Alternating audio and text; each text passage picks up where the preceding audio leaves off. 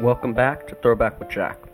Today, December 14th, in 1971, the Pakistan Army executed an estimated 1,111 of East Pakistani intellectuals during the Bangladesh Liberation War. Let's examine this.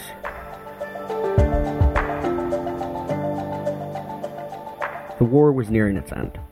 Pakistani surrender was imminent. But Pakistan made a final effort to eliminate the intelligentsia of the new nation of Bangladesh. On December 14th, 1971, over 200 Bengali intellectuals were kidnapped from their homes in Dhaka by the Al-Badr militia and the Pakistan Army. They were blindfolded and taken to torture cells in Mirpur, Mohammadpur, Natalapara, Rajarbagh, and other parts of the city. They were later executed en masse.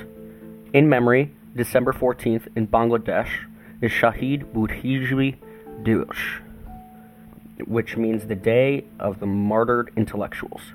It is speculated that the killings were orchestrated by Major General Rao Forman. But yeah, it's Shaheed Buddhijibi Dibosh.